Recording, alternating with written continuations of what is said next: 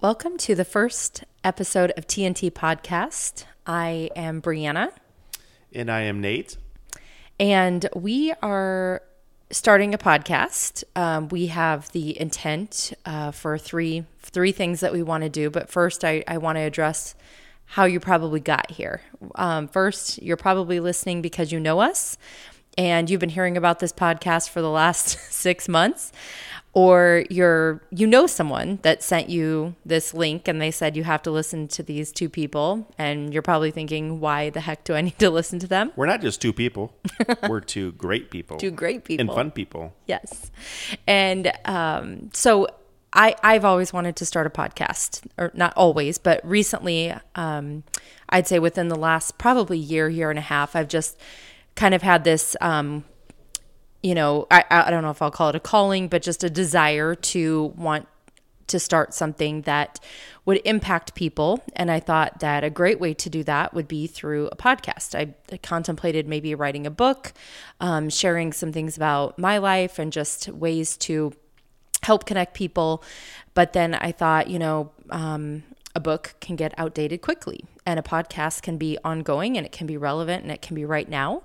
And so, Nate and I started, kind of talking about different topics of what I could start, and then he just he cheersed himself. Yeah, cheers to that's a wine glass. Okay, well, I should probably preface that cheers to all of you. Every single podcast that we're going to be doing, we record with red wine because we love red wine. And we want you to grab a glass and join us and have fun with us too. So Nate just cheersed himself first, but I guess we'll kick it off that way. Right by the mic. So Nate, when we talked about some things that we wanted to cover together and what would make a great podcast, what did we come up with? And then I'll kind of talk a little bit about how we got there. Okay, the three things that we want to come across and show during the podcast, or prove during the podcast, or maintain during this podcast is disability awareness, spreading positivity, and overcoming challenges. And why on earth would we want to be talking about disabilities? Because I'm in a wheelchair, everybody. And I am not. So we quickly want to address that overcoming disabilities can mean a multitude of things. We also want to talk about overcoming challenges and obstacles. And then we also want to talk about spreading positivity. One of the things that you'll find with us is that we find humor in situations. We don't take ourselves too seriously for the most part. I mean, obviously Nate has a little bit more humor about his situation, but I've quickly learned to roll with the punches. Yes. And you don't take anything personal here. We're just having fun. We're joking around, but you just want to have humor because you want to have fun. And one thing you want to have is have your ability be a lot stronger than your disability. That's one thing that I want to put in everybody's mind. Are you in a wheelchair, or if you are in a wheelchair, or if you have any other disabilities, could be mental, hard time, or anything like that, your ability is always stronger than your disability. Yes. So we want to take the out of the disability.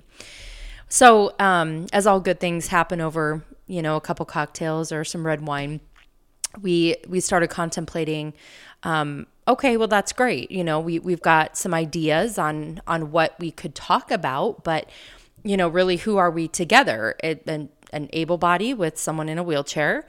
And, we were trying to think like, okay, so what would we call ourselves? I mean, it's like, And then it got pretty interesting.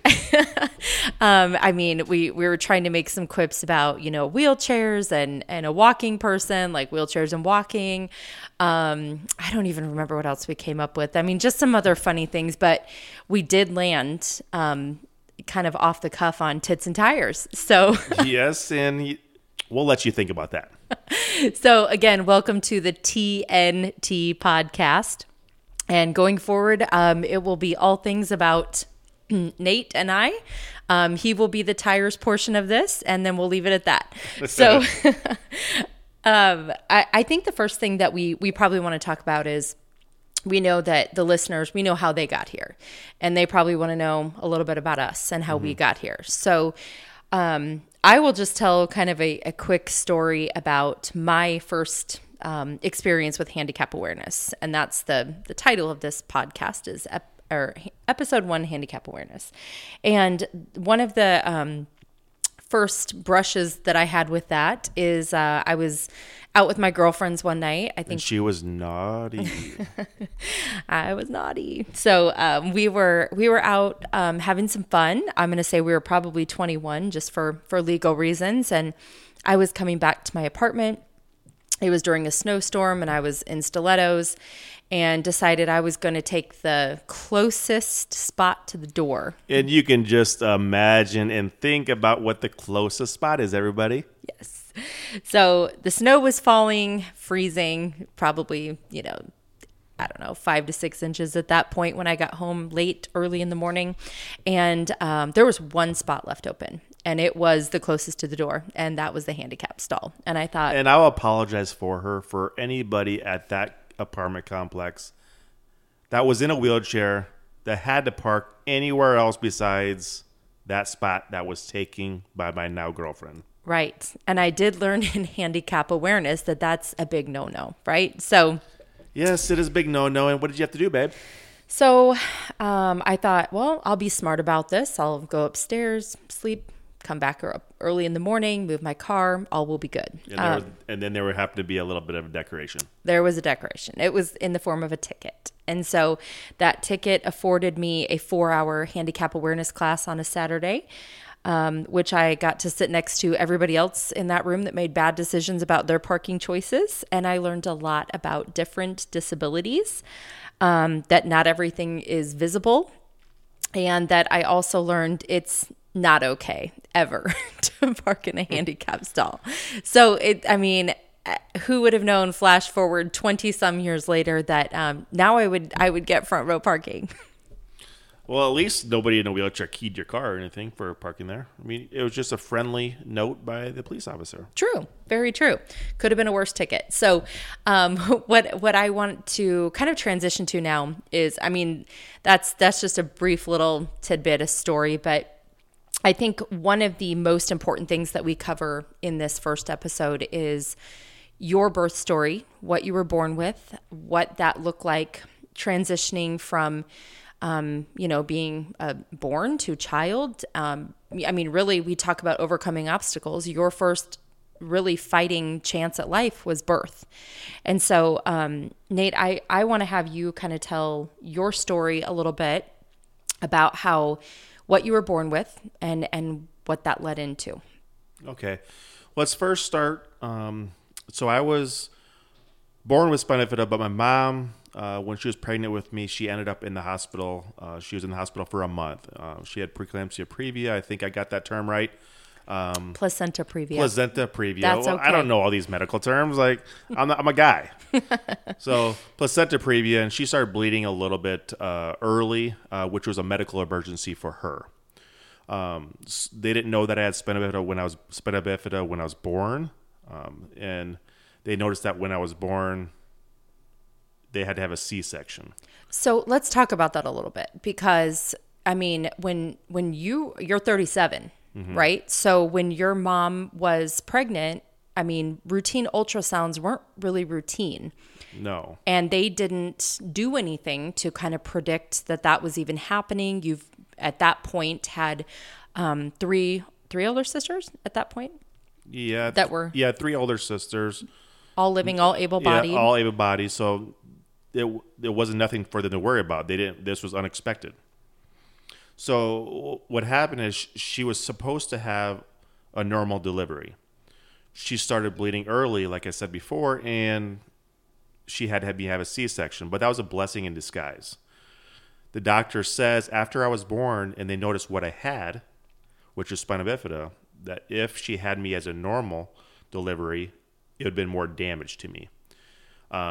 Because I had what spina bifida does is you have a hole in the back that doesn't close properly over the spinal cord and the nerves of the bottom of the spinal cord. So what they have to do is close it almost immediately, or try to close it immediately over the spinal cord nerves, because what happens is the nerves get damaged. Spinal cord gets damaged. And in that case, all things happen where, that's what causes the whole disability. So like one in every, I would say 2,800 births, 1,400 babies across the United States have spina bifida. You can have spina bifida without even knowing it. So there's several different kinds, or I just say 3 or 4 different types of spina bifida. And I had one of the most severe ones, but I was lucky enough where the specialty of the doctors and the doctor's expertise, I got through it a lot better than it could have been. I also want to say that spina bifida can occur 28 days into a pregnancy when a mother may not know that she's even pregnant. Okay, so that's a little mind-blowing to me, right? I mean, I've had 2 healthy children, knock on wood. But I mean, 28 days in, you're right. Like there's a lot of women that don't know. And from what I understand and just remember being through my own pregnancies is that folic acid is a huge component of prevention of spina bifida. Yes, is that right? Yes, that's what they came up with, but it could be environmental factors plus malnutrition because folic acid is part of that. They believe, and it could greatly decrease your chances of having somebody with spina bifida or baby with spina bifida. So I want to say all my sisters, they do take folic acid to decrease their chance of having a baby with spina bifida, and so far so good with all that. And I also want to tell you with hydrocephalus. So that will also occur with people with spina bifida, and it's crucial that they watch the size of the head when the baby comes out if they have spina bifida or the opening in that back. Because when I was life flighted from where I was born to Omaha, Nebraska, some of the best doctors around, they said by day 2 they were going to monitor my head to make sure. And then by day 2 is when my head got bigger, and they immediately put a shunt, which is a tube that goes from your brain in your head down to your stomach. My doctor was one of the first to wrap the shunt in my stomach so it would grow with me as I aged and grew. And if they didn't do that, and a lot of them didn't do that, several times as you grow, the tube may not grow with you. So a lot of times it breaks. I was lucky enough to have one shunt revision when I was 17, I believe. And it was just slowly dripping or not dripping at all, the fluid. So they didn't really think that I knew it. I didn't need to do that anymore or need to have it anymore. But like I said, that was always critically important to have the shunt because what they call is a waterhead and call it greatly imbalanced or some brain injuries or neurological issues when that happens if you don't get the shunt in. So, I mean, your case was one of the most severe. I mean, as far as the spectrum of severity of spina bifida. I mean, like you mentioned, there's people that are walking around, they don't even know they have it. Mm-hmm. And it wouldn't even be detected unless they had, for some reason, a scan or an x-ray of their back that might show like kind of a small opening or something, right? Yes. And, so not only were you born with the spectrum of severe, but I mean, the doctor immediately told your parents, like, he's not going to walk, right? Yes, and you also had to fight your parents gave you a fighting chance at birth because of the underdevelopment of your lungs. And so I was born 5 to 6 weeks early. When I was life flighted to Omaha with a condition, my mom didn't know what was going on at that time because, like I said, they didn't do ultrasound. So when she woke up, the doctor came in and says, "Did you tell her yet?" to my dad. My dad was obviously very upset. The doctor comes back in after he walked out and says, "Your baby will never walk." She then had to make decisions over the phone while she was in recovery because that's how crucial all the decisions were. And my lungs were underdeveloped. They were to one of the higher ranges of the ventilator. And they said, "Well, we have to raise the ventilator. He's still not breathing well. So it could burst his lungs." My mom says, "Give him a fighting chance, up the ventilator." And from then on, here I am now. But I couldn't have done that without the doctors I had because, 1985. And your parents making some good, quick great decisions. decisions. Mm-hmm. I was born with my legs over my head. That's one of the things. So I had to have physical therapy to get those down, because they couldn't just put them down. There was a whole hip issue. So the C-section, like when I was born overhead, who knows what the doctors found out when they saw me with my legs over my head. I was on oxygen when I got home. I was probably about 6 weeks in the hospital. Like I said, but the severity of the spinal bifida kind of goes where the hole in the back exposes the nerve of the spinal cord, how high up that is. It's kind of like if somebody breaks their vertebrae and how high that injury is, and you get in a car accident or anything like that, and break the vertebrae. The higher that break is, in this instance, the higher the hole is on top of the back where it exposes the spinal cord, is the severity of the case. So I think mine was like an L5, L6 where my opening was, where they had to close it. Well, and I found that interesting too, just in kind of knowing a little bit about this and you know, doing some research and living with it, is that it was called the snowflake disease, or is called the snowflake disease, because there's no two cases alike, which I find which is quite interesting. Yeah. Mm-hmm. So, I mean, one of the things that people already listening is that they might relate to a traumatic birth story, right? I mean, we might have some people on here that maybe they delivered a 1 or 2 pound baby. Maybe they have a child with some impairments or learning disabilities or Down syndrome or other types of, you know, things that we see, or they've just had a traumatic birth situation where they've had to make, you know, quick decisions and they've had babies in the NICU. You know, I hope that what they're finding just by listening to us is that there's hope. There's always a fighting chance. There's always a light. Just give that baby a fighting chance. It's not the end of the world. Let them fight.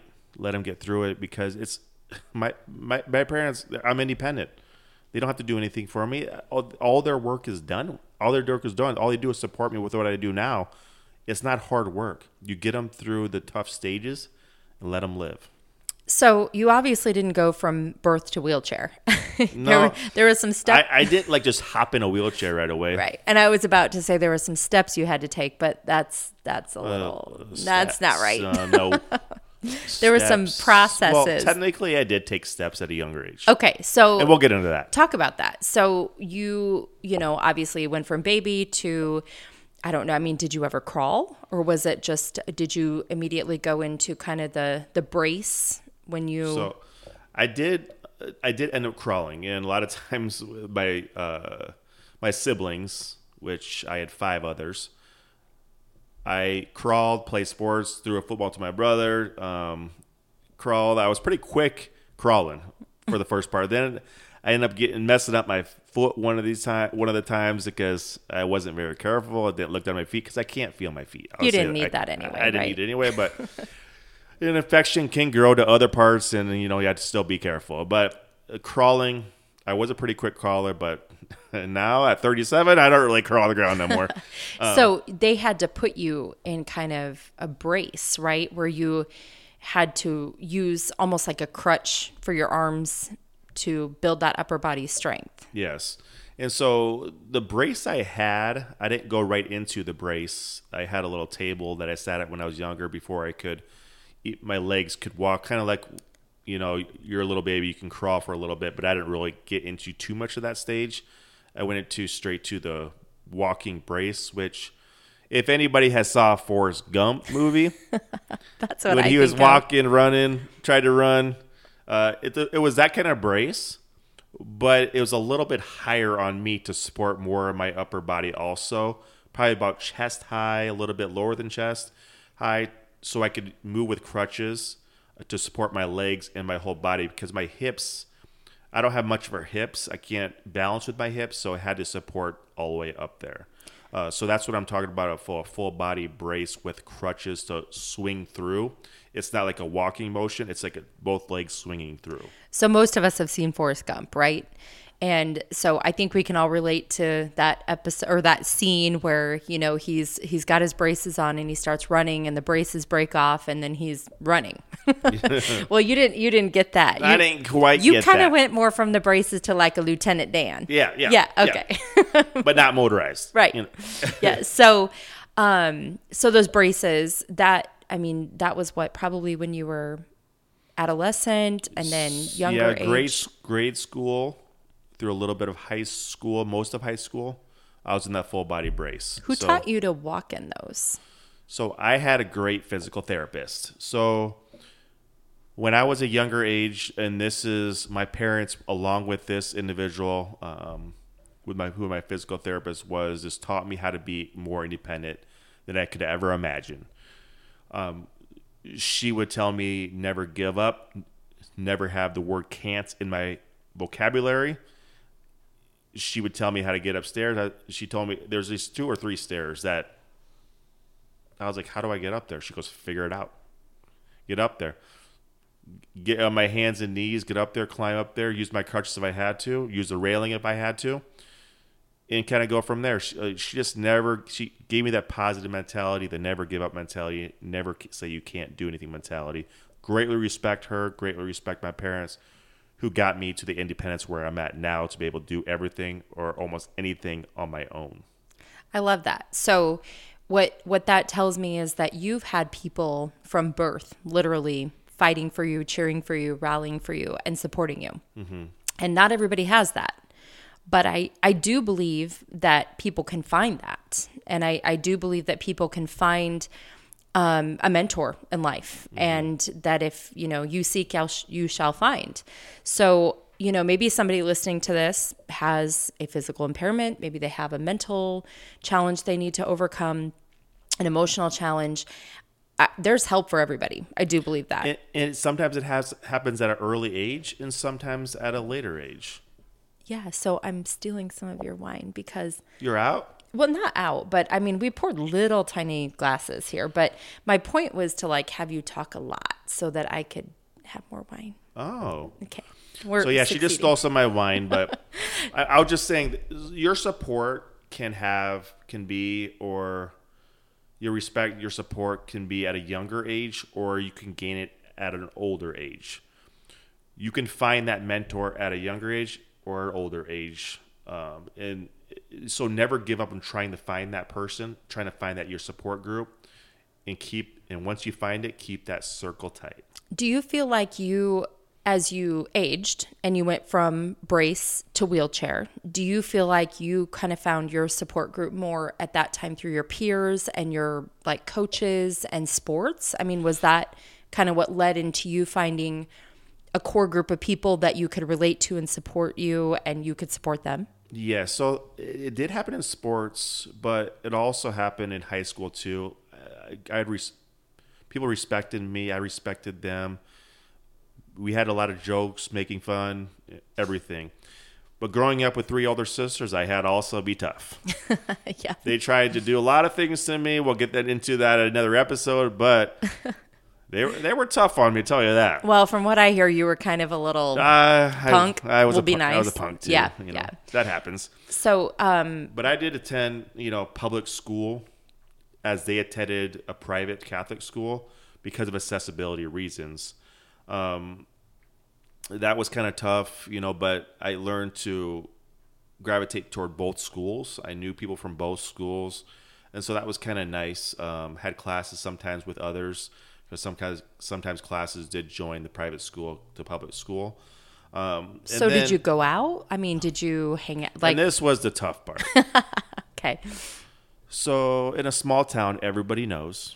And I'm sure people knowing me knows I could not really go out. And that's what bummed me out. So I had to be a good kid all the way through high school, for the most part. Cops would break up parties. Everybody was probably drinking. So if I had a little bit of drink, I couldn't run. So what am I going to do? Hide in the shower, hide in the bathtub, curtain closed, and put my wheelchair in there and hide? No, I just really couldn't go out. And it was probably pretty tough to wheel your way through the fields where everybody else is running. Yeah, everybody runs. Because you grew up in a small town. Okay, let me load my truck let me load my wheelchair in my car real quick, and I'll get out of here. Just give me a second. That wouldn't have worked. Yeah, well, they couldn't have made you walk a straight line though. So you did have one thing. Well, then I would have to say the ABC backwards. Oh, that's true. And then I'm like, who can do that? Who can do that sober? Right. So school wasn't much of a challenge for you. I mean, you were accepted. Yeah, I was greatly accepted. I have to give very props to my town. Nobody really judged who I was. Everybody accepted who I was. Everybody accepted me having spina bifida in a wheelchair. Never got made fun of. I was just with good people in my small town. And you mentioned not going out. Well, my senior year in high school, I did end up getting prom king.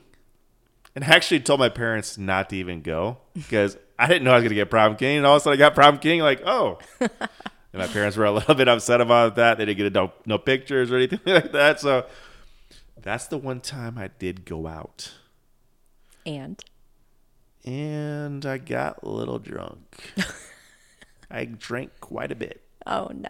Yeah, I wasn't too far from home, but it's still not. Don't do that. Don't listen to me. Don't take characteristics from that to what you do in high school. But I got home after that. For the one time I told my parents I'm home. And I kind of just, vomited in the bathroom, went to sleep.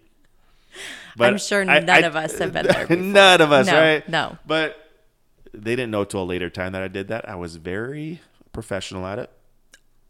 Professional? Okay. Professional at it. Oh. And so that's the only time I went out. And I guess I'll say, I guess God put me in this wheelchair, so I wouldn't always do that. He goes, you have one time to do that. You have one time to go out. But other times, I'll just lock you down right now. You're not going out because you would have been wild.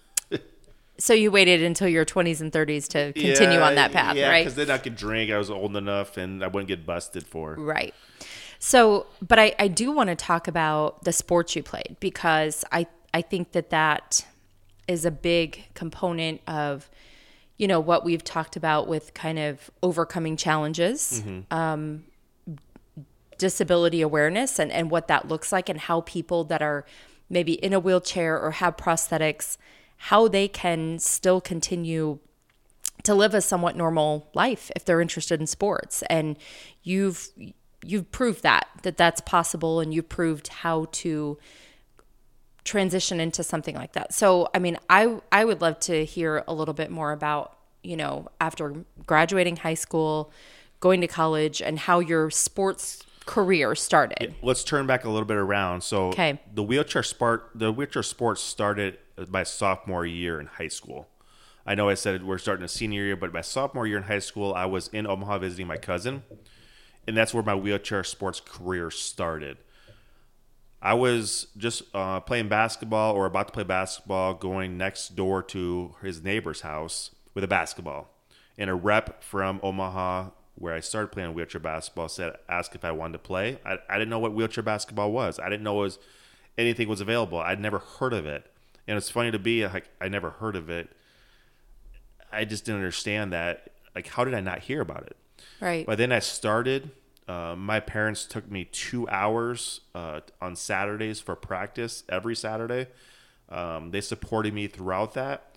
And I ended up starting my first game. And let me tell you, I don't know why my coach started me my first game, because I didn't know what the hell I was doing. For the first 2 minutes, first 3 minutes, fair. like, where am I supposed to go? What am I supposed to do? I had the speed. That's fine. I could beat anybody down the court, up the court, and down the court. But you had the tires, right? Yeah, I had like I said, the tires. Yeah, you had the tires. Squealing tires, anything, stopping, going. But I didn't know what position to be at or anything. But after 2 or 3 minutes, it just clicked. And what I tell you, if I didn't just it'd been a coincidence, just going to my cousin's neighbor's house, I don't know where I would have been. That's where my wheelchair sports happened. And so that went through a couple years in wheelchair basketball. And then after that, I went to college. Then went to play college sports. So wheelchair basketball I played, sled hockey I played wheelchair handball. Where did you go to college? Wheelchair handball. Well, it is called wheelchair soccer, but you do not play with your feet. Because if you played with your feet, I don't know, like not many goals would score. Oh, Yeah. I guess that would make sense, right?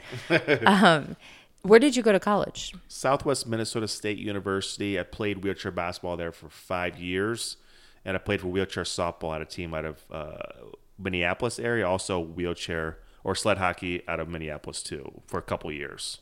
So when you left small town to go to college, did you know anyone? No, I went on my own. And funny to say, all the rest of my siblings all stayed in Nebraska. But, the guy in the wheelchair goes out of state to Marshall, Minnesota at Southwest Minnesota State and had 5 years. Then after I graduated with business management degree, marketing degree, which that helped me quite a bit when I got my career. I didn't go into that field, but it definitely helps you. Then I went from there. Sports also continued in Las Vegas area where I played D1 wheelchair basketball there.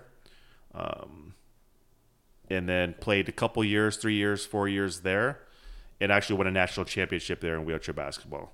But I did compete in high school with the under 23 USA team, and the story I got to tell you here is I went through some double doors after I went down the elevator 2 floors.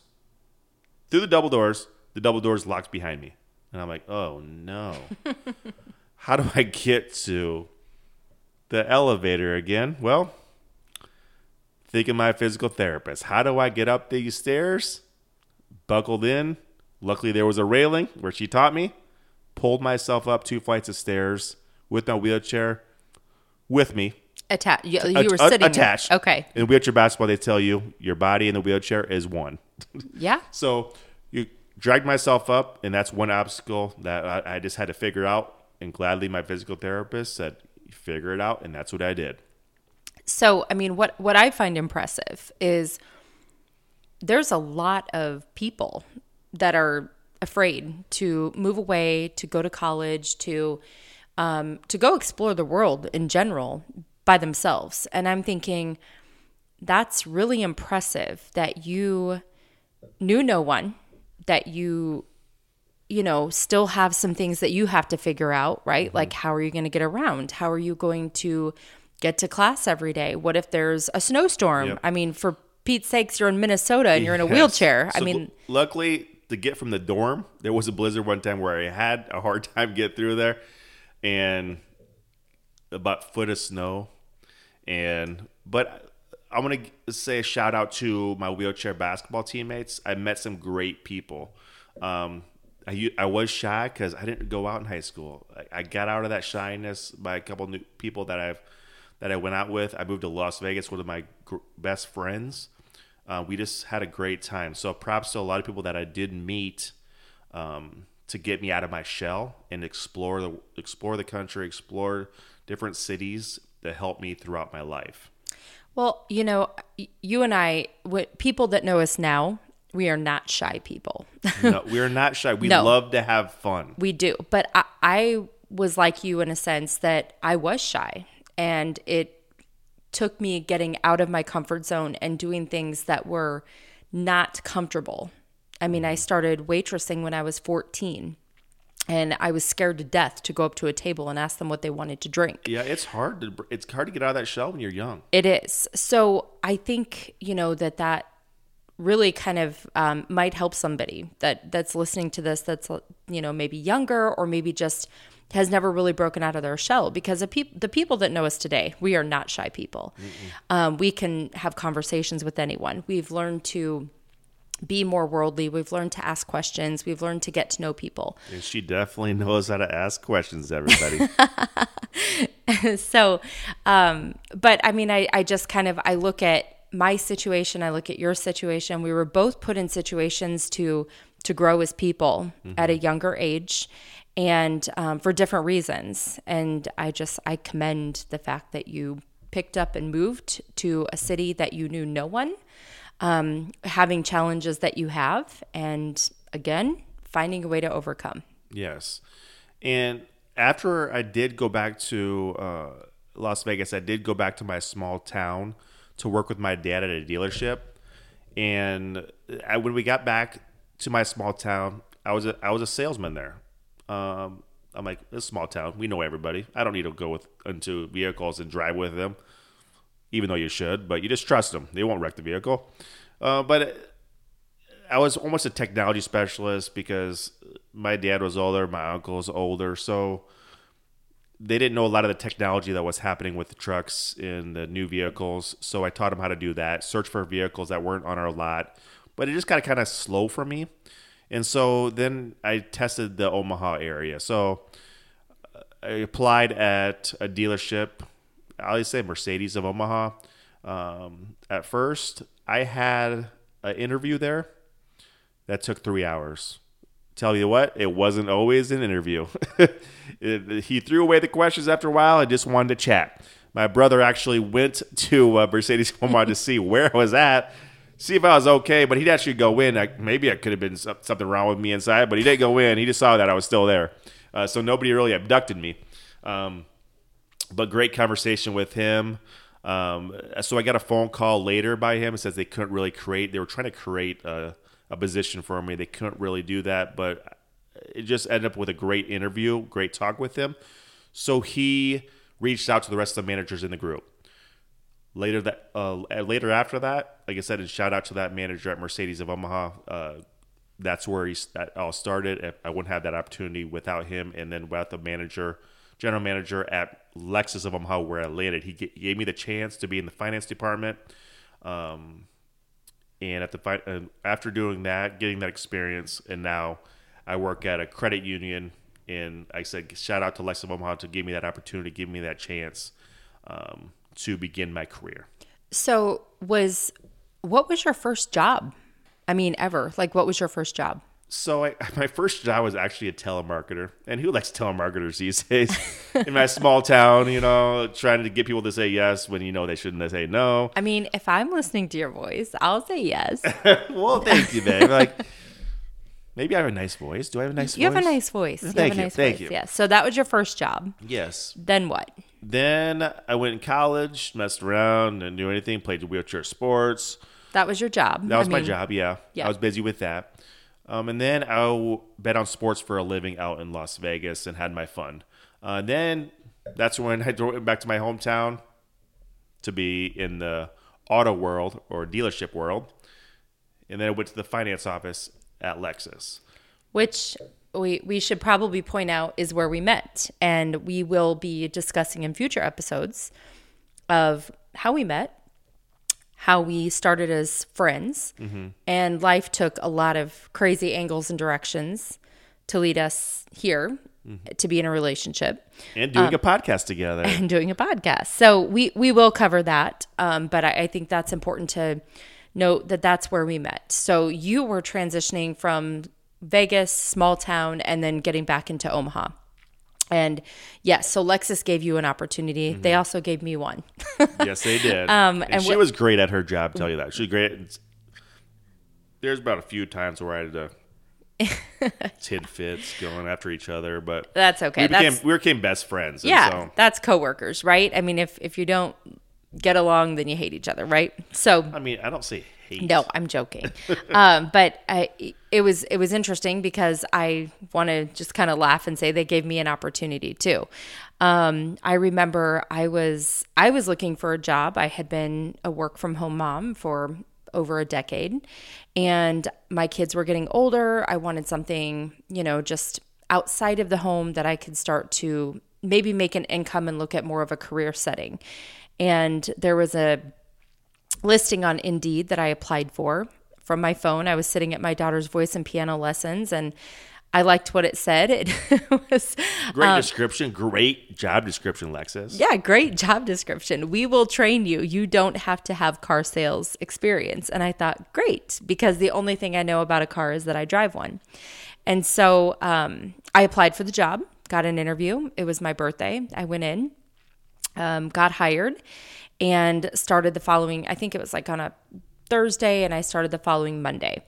And I learned a lot there too, and some of the greatest people, truly. I mean, we had great coworkers. Shout out to Lexus of Omaha. Great managers. I mean, yes, I still keep in touch with a lot of them, and like I said, they gave me the chance, and still keep in touch with great people. We made some lifelong friends, yes, for sure. Did. and we're given opportunities for personal and professional growth. So I love that, and I love the fact that we met there. So like I said, we'll cover that in a future episode, but I do want to get back to kind of your progression and where we're going to take these next few episodes, because we want to wrap up every podcast at around like 45 minutes, just not to inundate you with too much at one time. And so, Nate, is there anything else you wanted to share about your just life, work experience, anything from that point? So I just want to say, you just always never just sit back and, collect Social Security. I know some people have to, but get out there. Everybody has a job out there for you. Everybody wants you to work. Everybody wants to see you out. Nobody wants to see you sit at home. Just enjoy life. And so being at work, you meet great people. Going to work, applying at jobs, that's what you do to meet great people, more opportunities. Get out there and get those opportunities, explore those opportunities. I would agree. I mean, I really do think that there's so much purpose in work.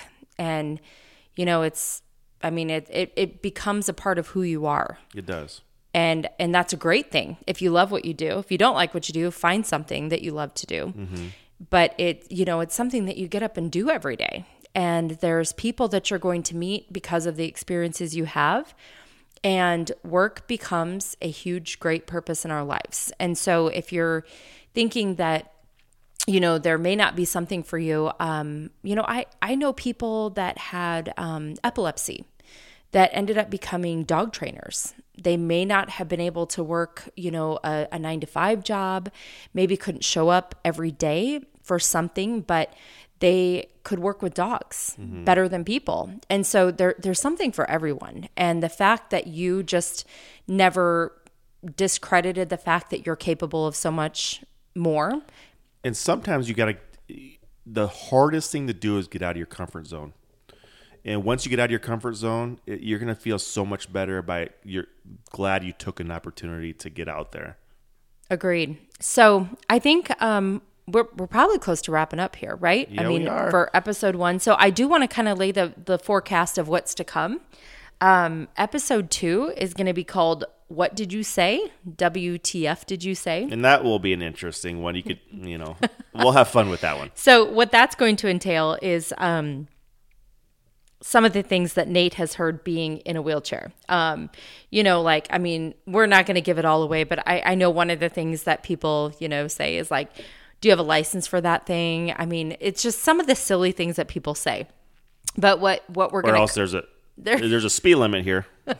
Or there's some R-rated things that we're going to cover too. Yeah, we will. Yes. So we'll kind of cover some of those things that are said, but then we also are going to talk about how to break the ice if you are somebody with a disability, because people need to laugh. They need to feel comfortable around you. I mean, and the more that you can bring humor to a situation, I mean, everything's so serious these days. Like, we need to find some things to laugh about, and not in a bullying or condescending way, but like find humor in our situations, right? Yes. So, and it's nice to if you're in an interview, make somebody laugh. Right. You don't want to be sitting there saying that in a suit, you're wearing a suit, they're wearing a suit, and be totally professional. Get the little laugh, break at the ice, be more open-minded. And so there's a little fun in the work action. Right. I mean, what could be funnier than tits and tires, right? Nothing. Is there anything? No. So episode 3, we're going to talk about our dating apps and our, kind of going through some... Oh, and those are always fun, right? That's fun. And then episode 4, we're going to talk about our story from being... I don't know, Tinder screwed to coupled. Yeah, Tinder screwed to coupled, going on and on and on. Then from then on, we're going to have a lot more guests. That's all these experiences, our close friends, other people in the handicap awareness world. And so it'll be fun. Yes. I hope you enjoy the ride. Hope you join the ride and just have fun. Enjoy listening. There's always be something to look forward to in the future podcasts. Right. So if you've stuck with us this far, we're going to raise a glass and cheers to you. Yeah. Cheers to everybody, and Cheers. appreciate you guys listening. Yes. Thank you. And we'll see you next time. Thank you.